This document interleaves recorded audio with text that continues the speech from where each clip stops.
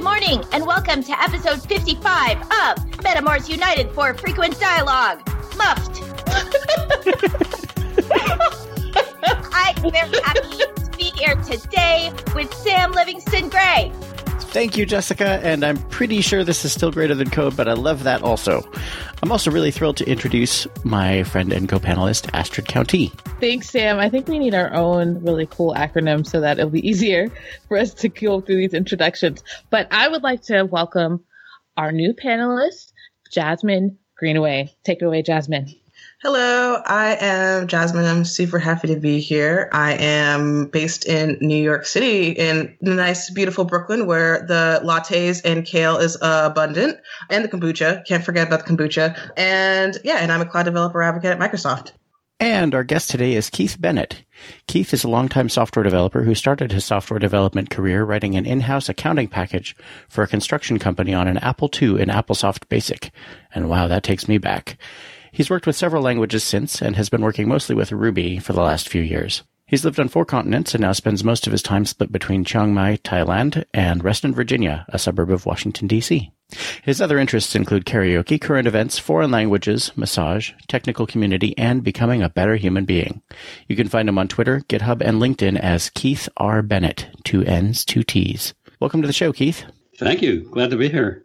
Keith, we often like to start the show by asking you for your origin story. What is your superpower and how did you get it? If I could think of one superpower that I have, and I don't know that I have any, but one thing that I did think of when I thought about this question was that I'm pretty good at explaining things to people and understanding what they mean.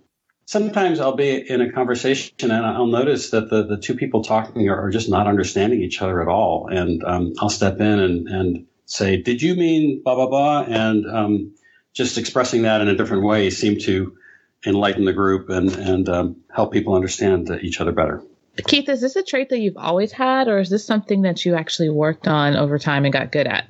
Not sure. I think it's improved over the years. I'm a pretty introspective person and trying to understand my thoughts and my actions and their effects on other people, and that includes the other direction. Thinking about the thoughts and actions of others and how they affect me. And I guess just focusing on that helps.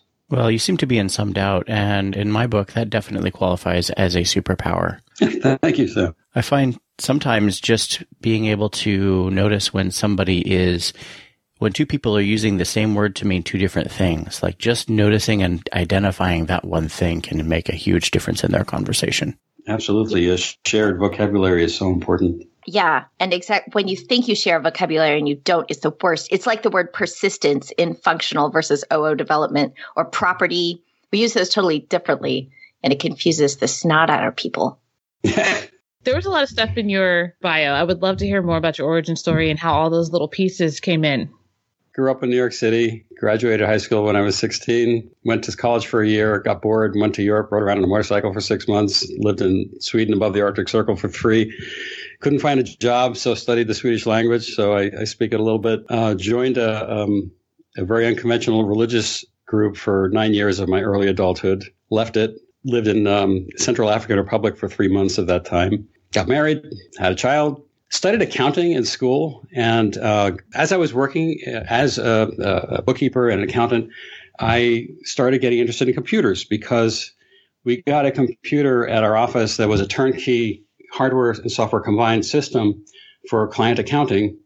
And I found that there were a couple of basic manuals in the drawer and that I could actually get it to do things that it wasn't already programmed to do. And it was really exciting because as a bookkeeper accountant, you have a calculator and the only thing that you really have to work with is a single register, you know, and there's no instructions you can give it. You can just store one value. So to have this incredible machine that had so many possible storage areas and infinitely flexible behavior was super exciting to me. And although I continued to study accounting part-time at night so that I could just have a degree, I realized that I was way more interested and enthusiastic about software development than I was about accounting. So I never became an accountant. I had the help of a mentor friend who helped me learn C language in the beginning. But after that, it was totally self-taught. I didn't have any formal education in computer science or programming, which, you know, in a way is unfortunate, but another way is not, because I have a feeling I would have lost interest if I had. And yeah, really. I got a D in my first computer course. It was about mainframes, and it really wasn't a very interesting course, and it wasn't like it is now anyway. Well, yeah, the nice thing about when you started is that you came in at a time when it was possible to understand everything about the machine you were working on. Yeah, almost. I mean, I dabbled in assembly language, but didn't get too far. But it was certainly a much more limited scope than it is now. Much, much more. I agree. So over the years, I lived in the Washington, D.C. area shortly after I started my career. And so some of my jobs were government, some were commercial. Most of them were in places that were kind of rigid. So it was totally different from the startup culture of today and the more flexible culture of today. And to be honest, there were a lot of jobs that I had where I felt like I was just one cog in a huge machine and had a very narrow responsibility and didn't really learn that much. Wasn't really happy. And in addition, I had some really good managers and I had some really bad managers. And over the years, I just realized how incredibly connected my human experience was to my happiness in the workplace. You know, how important it was to have people that were understanding and flexible and inquisitive and energetic. And I started to see more and more how things were so much an issue of human interaction and not so much about technical things. And so I decided to think about that more and talk about that more. And that's when I started writing about it. And I am very interested in how we can improve the human condition. And I want to try to do my part to help. Oh, that's wonderful. Keith, I noticed something you said in the beginning about your origin story. You said you lived in the Arctic Circle for a bit. Can you talk a little bit about that? That's really cool, really fascinating. Well, I was 18. I went to Europe. I bought a motorcycle. I started riding, and I got tired of industrial cities. And I asked people, where should I go where it's different from where I've been? And one person said, go up to Lapland. And I said, where's Lapland? Oh, it's the northern part of Sweden and Finland and Norway. And so I looked into it, and I took a ferry from Denmark to Finland and rode up the length of Finland, crossed the border, and arrived in this town called Gällivare, which is above the Arctic Circle, and was greeted at a gas station by another motorcyclist who started talking to me. And he said, do you want to meet my club? And so I said, sure. So I followed him out of town, and it was about 6 kilometers. And I was wondering, where am I going? Is this going to be a motorcycle gang? Is my life in danger and everything? And so we ride up into this club, and there's like 70 bikes out there. And they were the nicest people. I decided to stay in that town where I stayed for about 3 months. They let me sleep in their motorcycle clubhouse. I didn't have a place to stay. One of them, his father was a parliament member, and he kind of took me under his wing and introduced me to people there. And so it was really a very interesting experience. I'm 18 without any skills at all. So although I wanted to find work, I couldn't. And so I spent all day just studying Swedish. And this friend, Johnny, his sister, helped teach me Swedish. And I continued to study a bit after I returned home. But it was August when I arrived. And by November, it was already about 30 degrees below zero. The northern lights were gorgeous, but it was too cold for me and too cold to ride a motorbike. Was that Fahrenheit or Celsius? Well, I think they kind of converge at about that value. So, right. It's like minus 44, I believe. But yeah. Okay. Anytime you're in the negatives on either scale, I'm like, we're done. Yeah. Yeah. Yes. Well, and that's why I live in Thailand during the winter whenever I can. I just hate the I was winters. wondering what the balance was with Thailand. Yeah, it's partly a climate thing, but it's also I'm tired of this stressful life in America. There's so much conflict here and so much stress. I just want to go somewhere else and relax. And so staying in Chiang Mai a lot of the time, it's a wonderful place. So why come back? Because I have a daughter. And I want to stay connected with her. She's grown up. And so there's that. And also, I found that I really enjoy coming home and reconnecting with friends. And I just went to WeCamp last weekend. And that was an amazing experience and one that I hope to repeat every year. That kind of thing. It's there are things to appreciate about being in America, too. I love this country, and I love other countries as well. Keith, I think you said the word conflict. You said the one reason you go to Thailand is because there's less conflict there. I believe you do some work to reduce the conflict that we have here. Well, I try to butt in whenever I can and whenever I think I can be helpful. It was an unconference, and so I just proposed the subject conflict resolution. And I got up in front of everybody and I said, I want to talk about conflict resolution. I don't really have any solutions, but I want to hear yours. So we got a group of really good people who shared some interesting experiences, and got some good ideas from that. So what are some of the suggestions you got? What did you learn? Well, one of them, which I echoed, was to read the book Difficult Conversations. I found it kind of a slow and difficult read at times, but it has some incredible ideas about understanding the other person's point of view and resolving the situation. One of them was by, rather than assuming that a problem is due to one person or the other being totally at fault, understand that usually it's more nuanced than that, and each party has some responsibility in the problem. And I gave an example of a time when that happened to a friend of mine. Another thing was to listen first. And we always want to be right and provide a solution and be the hero and everything. But a lot of times we just need to listen and understand what the other person is saying. And sometimes they just need to feel listened to. And so we have to kind of suppress ourselves and it's not about me, it's about you, it's about everyone. I like that phrase, it's not about me. I use that a lot when there is any sort of conflict and I start to feel defensive. Almost everything another person says or how they react to me is about their situation much more than it is about me. Keith, I have a question about how do you feel about mediators? So, and I ask that because, mediators' purpose is to, kind of be the neutral party between, two numbers of people who are trying to, work something out. And I'm curious, what are your feelings toward that in terms of, do you think mediation is ever harmful, or like the ways it can be harmful and helpful? Well, first of all, let me say that I do not at all consider myself a scholar or an expert on conflict resolution, but I'll be happy to share my personal opinion. I think mediation is extremely helpful as long as both or all parties are open to it.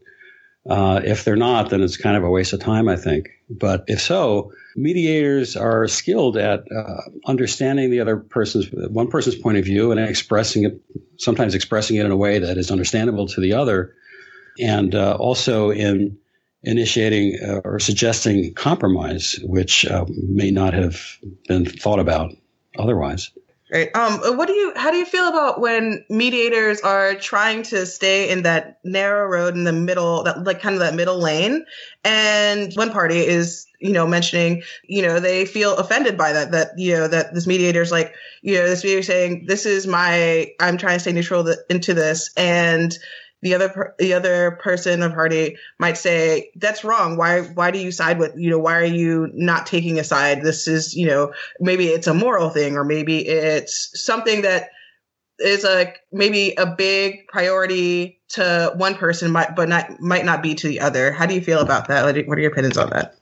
I've had personal experiences in mediation where that's happened to me, and it's extremely frustrating. Mm-hmm. So I don't know the answer. I guess we just have to think, well, of the two suboptimal paths, which one is the better one, and hope that when it all resolves out in the net, that it's better. The net effect is better. Yeah. No, sorry. It's asking you such a hard question. That's a question I've been actually thinking about for a while now. It would be really interesting to get mediators on the show and talk about their experiences mediating people. That would be wonderful. Oh, yeah. So, Keith, do you have a framework for conflict resolution that you use, or do you just sort of go in there and wing it according to what seems right in the moment, or how do you approach this?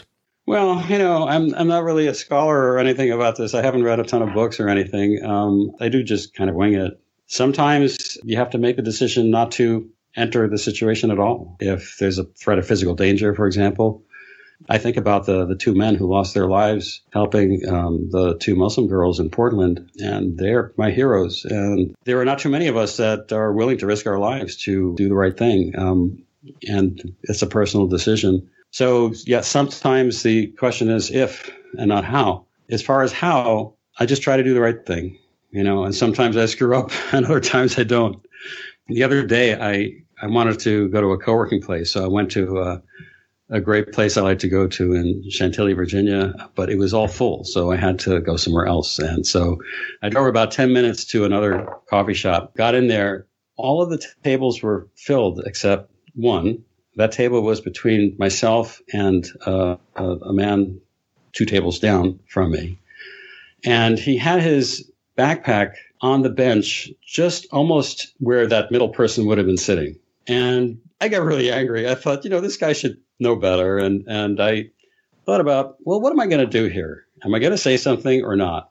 If I say something, is my anger going to show and will it be counterproductive? Or will it have a happy ending when the person says, oh, yeah, I'm sorry, you're right. And so eventually I decided to say something about it. And I said, excuse me, is that your bag? And he said, yeah. I said, would you mind moving it to the chair across from you so that if somebody's coming here, they don't think that the table is taken? And he got very angry. Really? And he started being sarcastic and nasty. And I tried to dive under my emotions and just, say the calm thing and in response to him. And there were some interchanges. And eventually I just decided I've done all that I can do here without escalating it to an unacceptable level. So I'm going to stop now. And he left the bag there. So there are a lot of obstacles to initiating an action like that. One of them is the possibility that you'll fail anyway. Another is that you'll be verbally abused or at least disrespected. Another is that you'll be physically abused. And there are others as well. Sometimes we're just shy to do something which other people don't already do. We don't want to be different. I've decided that I don't mind being different. And if there's something I can do to help people around me and it's not going to hurt me to do it, I'm going to try to do it, even if it's weird or embarrassing or whatever. Because, we only have one life on this earth. Why not spend it trying to help each other? And, when we help each other, we're helping ourselves. It's kind of a cliche, but it's really true. When I help somebody, I feel really good and I enjoy it. My hope is that, I wrote this blog article about radical helpfulness, and another term for that could be radical kindness. And there's so much conflict now these days in our country and all over, really.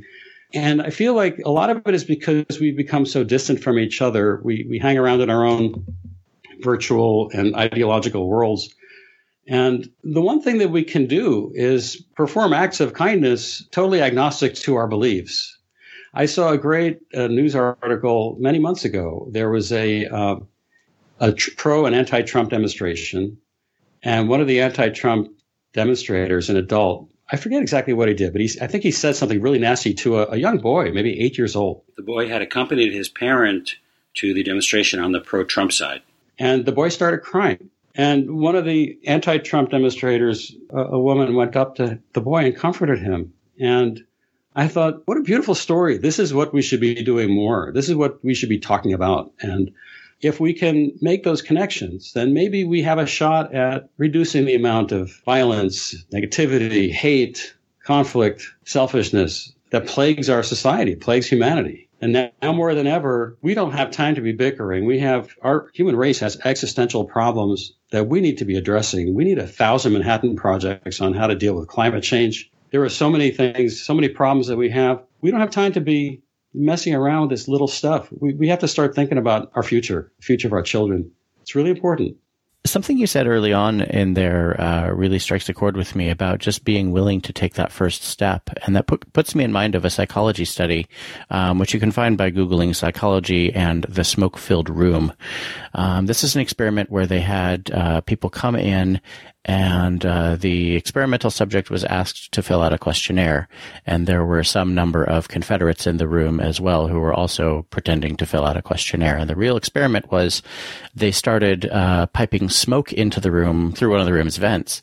And the experiment was to see what the person would do. And what they found was that a lot of the people in this experiment would sit there and they would see the smoke, and then they would look around to see what everybody else was doing. And everybody else, the Confederates were instructed to stay calm and just keep filling out their surveys. And people would take a remarkably long time to actually respond to the smoke, to the extent that if there had been an actual fire, they probably would have been dead. And that really speaks to me about what you were saying about the willingness to just take that first step. That can be, well, as you say, radical. Absolutely. And I find that a very good antidote for that is karaoke. And, it sounds ridiculous, but actually it's really true because when I first started doing karaoke about 20 years ago, I felt very shy. I didn't feel comfortable doing something that, was going outside of myself. And we really have to overcome our shyness in that respect, because it's really a fear. It's really an insecurity, like how could I do something that other people aren't doing? And it's inappropriate and it's not constructive. Well, Keith, I think it seems to go back to what you said about how you had to decide that you're okay with being different. I think that decision is something that's hard for a lot of people. I don't know if many people even consider that might be something that they need to think about, because what you're talking about with making certain decisions and choosing to say something or not say something also means that you have to have some sort of self-awareness. And it seems like, to one of your earlier points, that we spend so much time in our virtual worlds that we don't really spend that much time thinking about who we are, what we want, what kind of impression we want to make on others. So do you have any advice for how somebody who kind of maybe notices that they would like to be a little more intentional could get started? You mean besides karaoke? Besides karaoke. I think it's just practice. A few years ago, I had a fear of flying. Whenever I would be in a plane and some noises would, I'd hear some noises or I'd feel some vibration or something, I would be frightened and I would think, oh, what does this mean? What's going on? And so I read a book called Triumph Over Fear. And it was a great book. And eventually I resolved my fear of flying by taking a couple of flying lessons and feeling what it was like to dive and to feel 2 Gs and that kind of thing, and understanding that the sensations I was feeling on the plane were nothing compared with what would happen if there were a serious problem. But the reason I'm mentioning this is that the approach that she used in the book, Triumph Over Fear, was that she would take people very gradually through their phobias. And I don't think it would be too inappropriate to call it a phobia when somebody is afraid to reach out. And so what she did was, there was an example, I believe, it was a long time ago that I read the book, but I believe the example was of a lady who was afraid of high floors and tall buildings. And so she brought the woman to a building and she said, well, how far can you go before you start feeling uncomfortable? And so she said, oh, maybe 10 feet in front of the elevator. And so she said, okay, let's walk 10 feet in front of the elevator. And then she said, you think you could take one more step? And so she took one more step. And then maybe that was it for the day. And they went home, and they kept on doing this. And after a few sessions, she was already on the 10th floor. So my point in saying this is that we can hack ourselves. We can change ourselves. The way to change ourselves a lot, I believe, is to change ourselves a little many times. And so we can ask ourselves in a situation, how far am I willing to go before I start feeling uncomfortable? And then ask ourselves, well, what can I do in addition to that? How much further can I go in addition to that without feeling super uncomfortable? And doing that. And once we start exercising that muscle more and more, we can make more progress than we would have otherwise. A lot of times we cripple ourselves by just thinking about where it is we want to go. And we look at how far that is and we think, oh man, I'm never going to get there. So I'm not going to try. And that's unfortunate.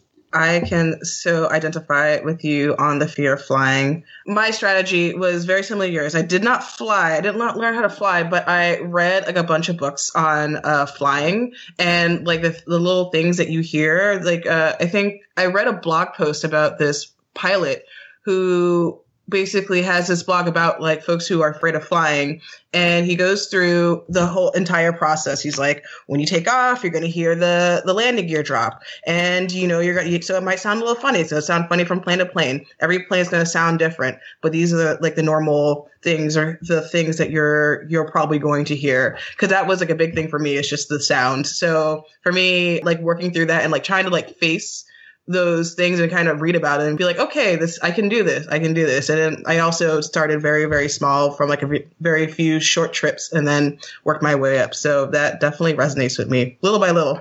It's great. Keith, the discussion about fear of being different reminds me of a conversation we had on this podcast with Eugenia Chang, where she defined the words congressive and ingressive, where congressive is behavior and needs that are about helping everyone. We want to be part of the group and advance the group. And ingressive is it's about me. I want to advance myself. And as humans, we naturally have a lot of congressive urges and like we get rewards from things that help everyone. And I think this whole part of not wanting to be different from the group is part of our congressiveness. Personally, I use the word congressive inhibition, which I made up, which is that impulse that holds us back from standing out or doing something that might annoy other people. So that fear of being different in some ways is part of us wanting to do things to help everyone, but yet it can hold us back too much. Yeah, well, a lot of it is just trying to make an informed judgment about where that line is. Yeah, you're right. It's about learning that, because that part where you don't want to stand out, that is part of you wanting to help the world. That's not something bad about you, but there's a balance where you can help a little more by being different in some situations.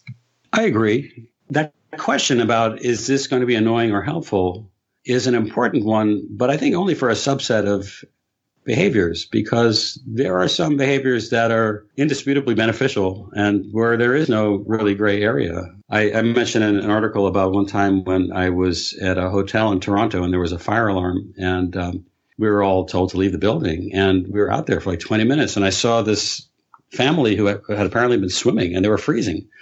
And I just walked up to one of the hotel staff and I said, you know, that family over there, they look really cold. Could somebody get them some towels or something? So he did. And in that case, there really wasn't any kind of downside to acting. But I've had to condition myself to do that, to be the one to go up and say something, you know. And just a couple of days ago, I was at my gym and they were playing on the TV a political commentary show, which was not really news, it was commentary. And it was about Donald Trump. And I won't even mention which side it was on. It was actually on the side that I support. And I said to the man there, I said, you know, I think a lot of people would feel kind of bad seeing this on TV. Can we put it on something more neutral? And he said, well, nobody's ever complained about it before. And I get that a lot because right. I am more vocal than anybody I know. And I thought to myself, what I should have said was, someone just did. Yeah, there's often that unspoken thought that everyone has and no one wants to be the one to say. Because you risk that rejection, right? Yes. I ask myself, what's the worst that can happen? And really, usually the worst that can happen is somebody says, no, don't do that. And then I say, okay. I was at a seminar on Kanban, and at lunch, it took about 15 or 20 minutes for everybody to get fed. Later, the leader of the session said, I noticed that at lunchtime, it took a very long time for people to be fed.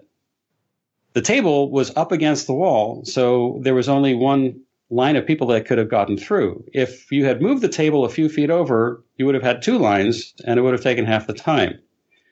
And I thought to myself, well, that's really true. If I had thought of that, would I have said anything? Or if I wouldn't have said anything, why would I have not said anything? And there are so many reasons. And yeah, there are a lot of reasons. And those reasons are usually like, well, maybe there's a reason the table's up against the wall. There's a lot of reasons for things that we can't just see. But what's the cost of asking, of suggesting?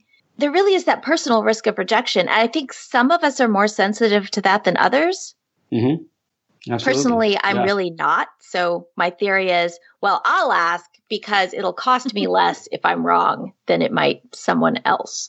I understand the feeling of not wanting to say something, but I also grew up in a family with a grandmother who was that person who said something. So there were very many times where like we would go to the store and then they would ring up her stuff and it was not the price that it said. And, you know, a lot of people would be like, oh, it's a few cents. It's not a big deal. No, my grandmother was like, no, that's not what it is. She would stop the whole line. She didn't care because to her, it was, why should I have to pay for your mistake?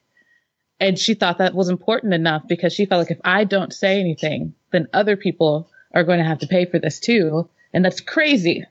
And so that's her attitude about a lot of that. More so like the idea of how can you help the group for her means I speak up as opposed to I don't because I don't want to ruffle feathers. Nice. That behavior of speaking up is actually congressive. Yes. There was a trip we took where we were all on this bus together going somewhere. And we were going like between states. And this woman had these little like confetti things she was popping because I believe it was 4th of July, which was annoying. And she was close to us. And so my grandmother stood up and said, excuse me. And I don't remember all the words because I was like cowering in my chair, but she said, basically like, this, what you're doing is very loud and rude and you're getting confetti on other people. And I would very much appreciate it if you stop because it's not necessary. And the woman was like, well, nobody said anything. But then after my grandmother sat down, the entire bus started clapping because obviously Great. They all felt this way, but they were so afraid to say anything. And, you know, my grandmother's thing was the bus driver should have said something because that's the person with some authority. But if they're not going to speak up, then I'm going to speak up because this is crazy and we shouldn't have to go through this because this woman doesn't have manners. All right. So all of this is reminding me of a conversation we had yesterday in our Slack channel. And by the way, if you're listening to this and you're not in our Slack channel, you can get into there by going to patreon.com/greaterthancode and donating any amount. We have some really interesting conversations in there. But yesterday we were talking about fire alarms because Jessica posted something in there about fire alarms and their function as a tool to make some of these decisions a little bit easier. Jess, you want to talk about that a little? Oh, there was that thing where we talked about it earlier, didn't we? The experiment where people didn't get up. Mm-hmm, the smoke-filled room. Right. And it turns out that if you turn on a fire alarm, then they get up and they go out. So it's like a permission thing. Yeah. Yeah, I think you dropped a tweet in the guest questions channel about how fire alarms aren't useful because they tell you there's fire. They're useful because they tell you it's socially acceptable to react. Right. And then Jacob pointed out that also when the smoke detector goes off, no one panics. Because a smoke detector is a socially acceptable, calm way to announce a fire, as opposed to running around screaming. And he had a great comparison to linting. So, like pointing out that you've forgotten a semicolon at the end of this line might be constructive, but it's annoying as hell. So we have the linter do it. The fire alarm's kind of like that too, so that we can like build automated machines to do that interruption, that pointing out activity for us when it's socially painful to have a person point out that you put a space after your stupid curly brace. I wonder if there are ways that we can use our processes, build these points into our workflows where we can have checkpoints and make sure that everything is going smoothly and make it socially acceptable to say, hey, I noticed this thing. Ooh. My friend Emma it's her job currently to notice failed builds and like pester the developers whose build failed after she determines that it wasn't just a transient failure. And this is like hard for her. So we're currently working on an automation for this using Atomist, plug for my work. But there's reasons I work there. And one of them is because she's building an automation to look at the build log, determine why it failed, and then ping the developer. And when a bot does it, there's not that social cost. Keith, so you called this radical helpfulness? Yes. And it's important that it be radical because we want to go well beyond our normal level of helpfulness and even our comfort level. So it's radical because it's uncomfortable. I like that because the name kind of gives us permission to be uncomfortable in order to be helpful. Yeah. There's something that you talked about way back at the beginning.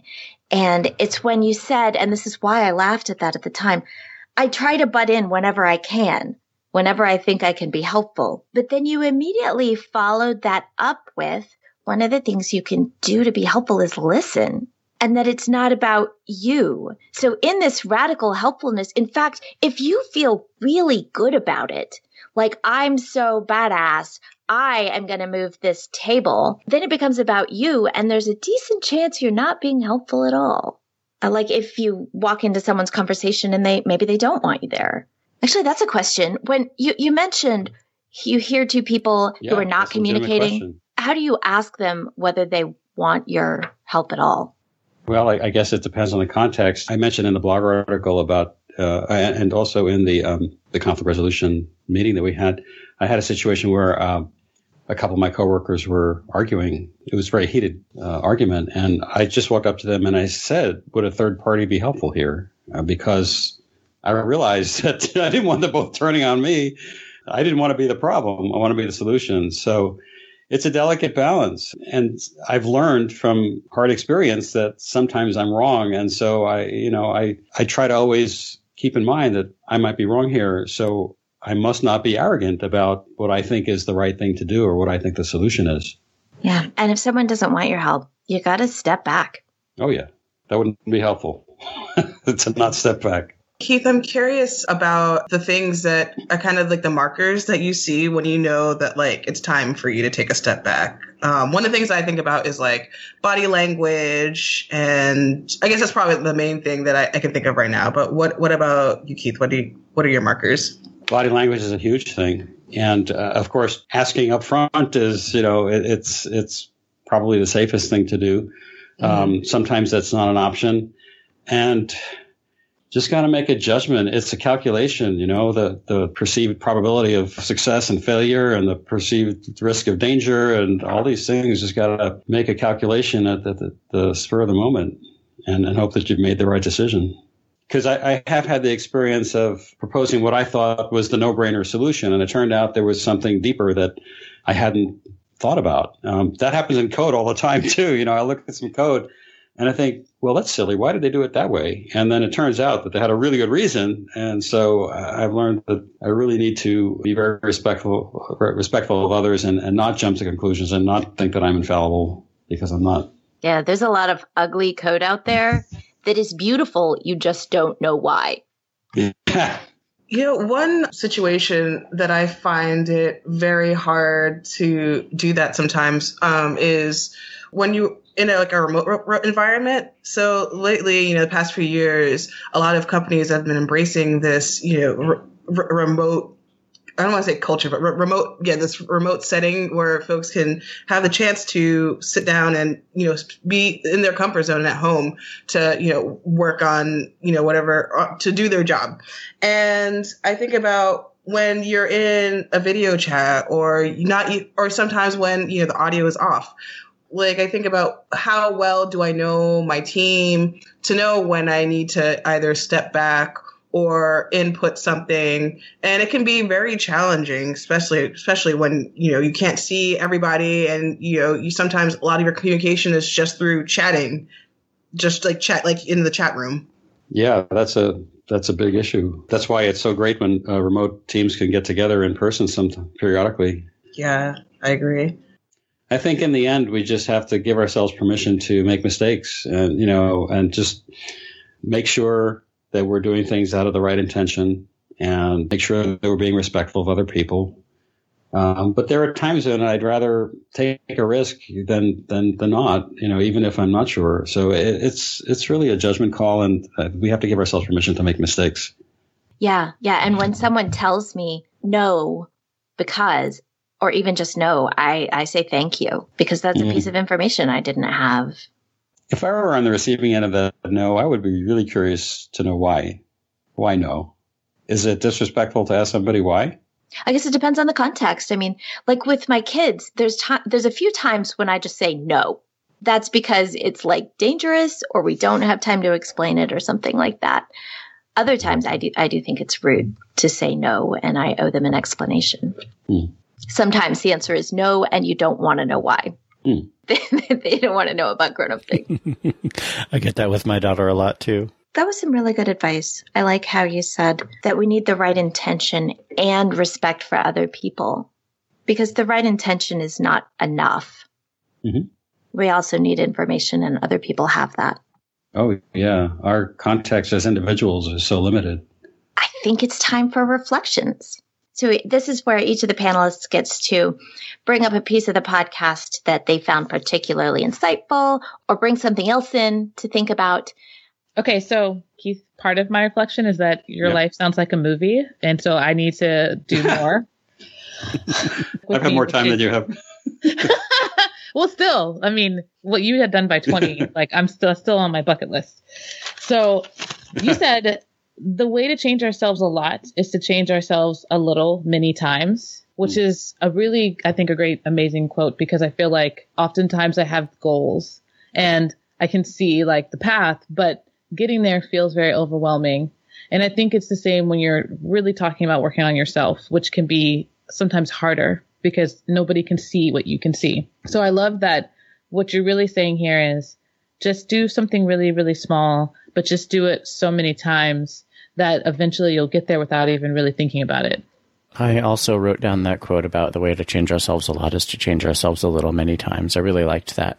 One of the other things that stuck out for me was this idea that you should decide that you're okay with being different. And I like that you called that out as an actual step that we need to take, because I've known a few people who they were different and that's just how they were. But I feel like there are a lot more of us who need to actually be explicit about that.